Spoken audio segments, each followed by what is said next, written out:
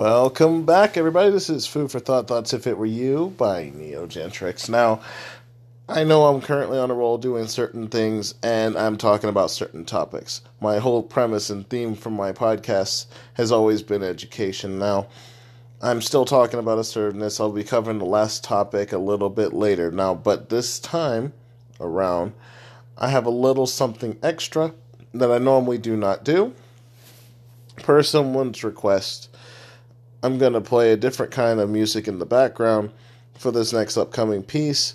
Please enjoy this. If you like it, please leave a like, a comment, or subscribe to my podcast on any of the following channels from the anchor.fm/Neogentrix site. And don't forget to click that support button and show your love and support for your lovely host, Neogentrix. Now, if you don't mind, let's get on with the music.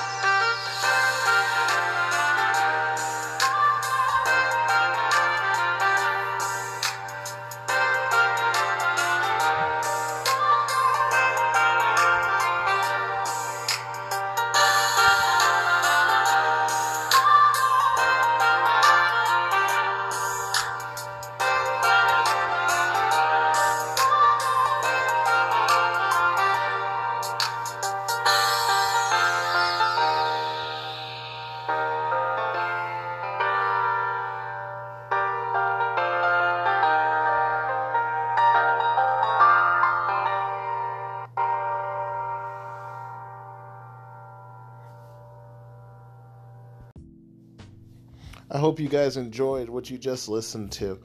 The name of the song is called Philo.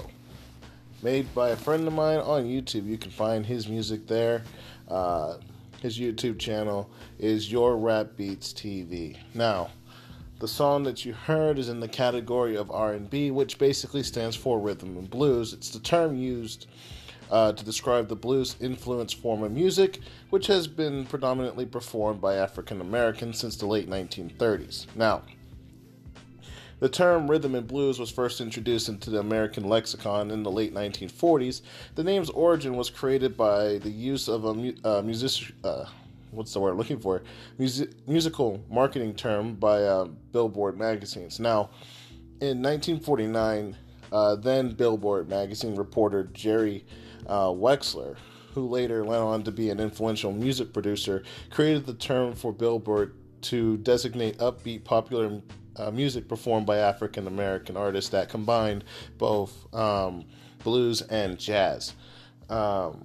Basically, to keep with the theme here, the rhythm and blues term was basically created to replace the designation race music, which until then was the standard catch-all phrase used in reference to most music made by blacks at the time. Now, after the race music term was deemed offensive, for obvious reasons, Billboard began using the rhythm and blues name that Wexler created. In the 1950s, rhythm and blues music was associated with black youth in the honky-tonks and after-hour clubs. So, with that being said, it was often dismissed as a lowbrow style of art compared to jazz, which was a more highbrow form of black expression. As hip-hop music basically began to arise and began to dominate the black social scene, R&B became thought of as a bunch of love songs, basically.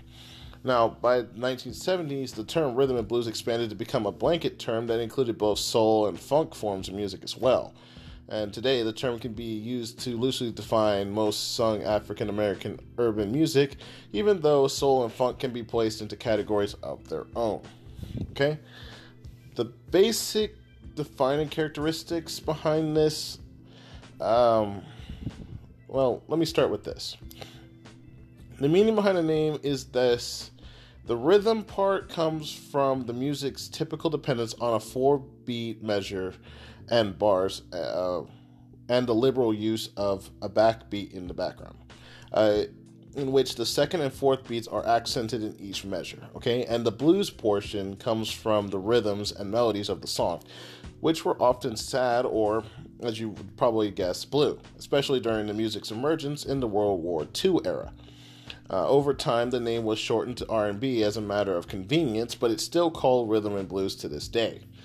In the classic R&B style, there is a straight-up stacking of vocal harmonies, which writer-musicians Stuart Guzman, I'm sorry, I think I pronounced his name wrong, but says reminds him of urban environments of Baltimore and Washington, D.C., where music basically got started. He suggested that the physical and psychic aspects of the city in particular, those cities' urban segregations, helped shape the consciousness of the musicians who freed themselves through the limitlessness of singing, engaging the imagination to soar beyond the limitations of basic place. Basically being set as it is said. So to summarize this and to close out this podcast, there were a couple of pioneering groups and contemporary artists that helped push it forward along the way. Pioneering R&B groups in the 1940s and 50s include the Cardinals, the Swallows, Dunbar 4, Hi-Fi's, the 4 Bars of Rhythm, the 5 Blue Notes, the Melodaries, the Armstrong 4, the Clovers, and the Buddies, also known as Captains. Sorry if I mispronounced that. The musicians of these bands were mostly born before 1935 and came of age around 1947. Examples of popular contemporary R&B artists that most people know of nowadays would be Usher, Alicia Keys, R. Kelly, and Jennifer Hudson, just to name a few. All right? So, as I'm going through everything, and I'm going to be continuing on with a lot of the topics that I have to cover, one of them being the barriers to effective communication, like I promised, and the last thing on assertiveness being how to complain effectively. We're going to take short breaks here and there to cover a style or a section of music, and then give a brief history overview of that.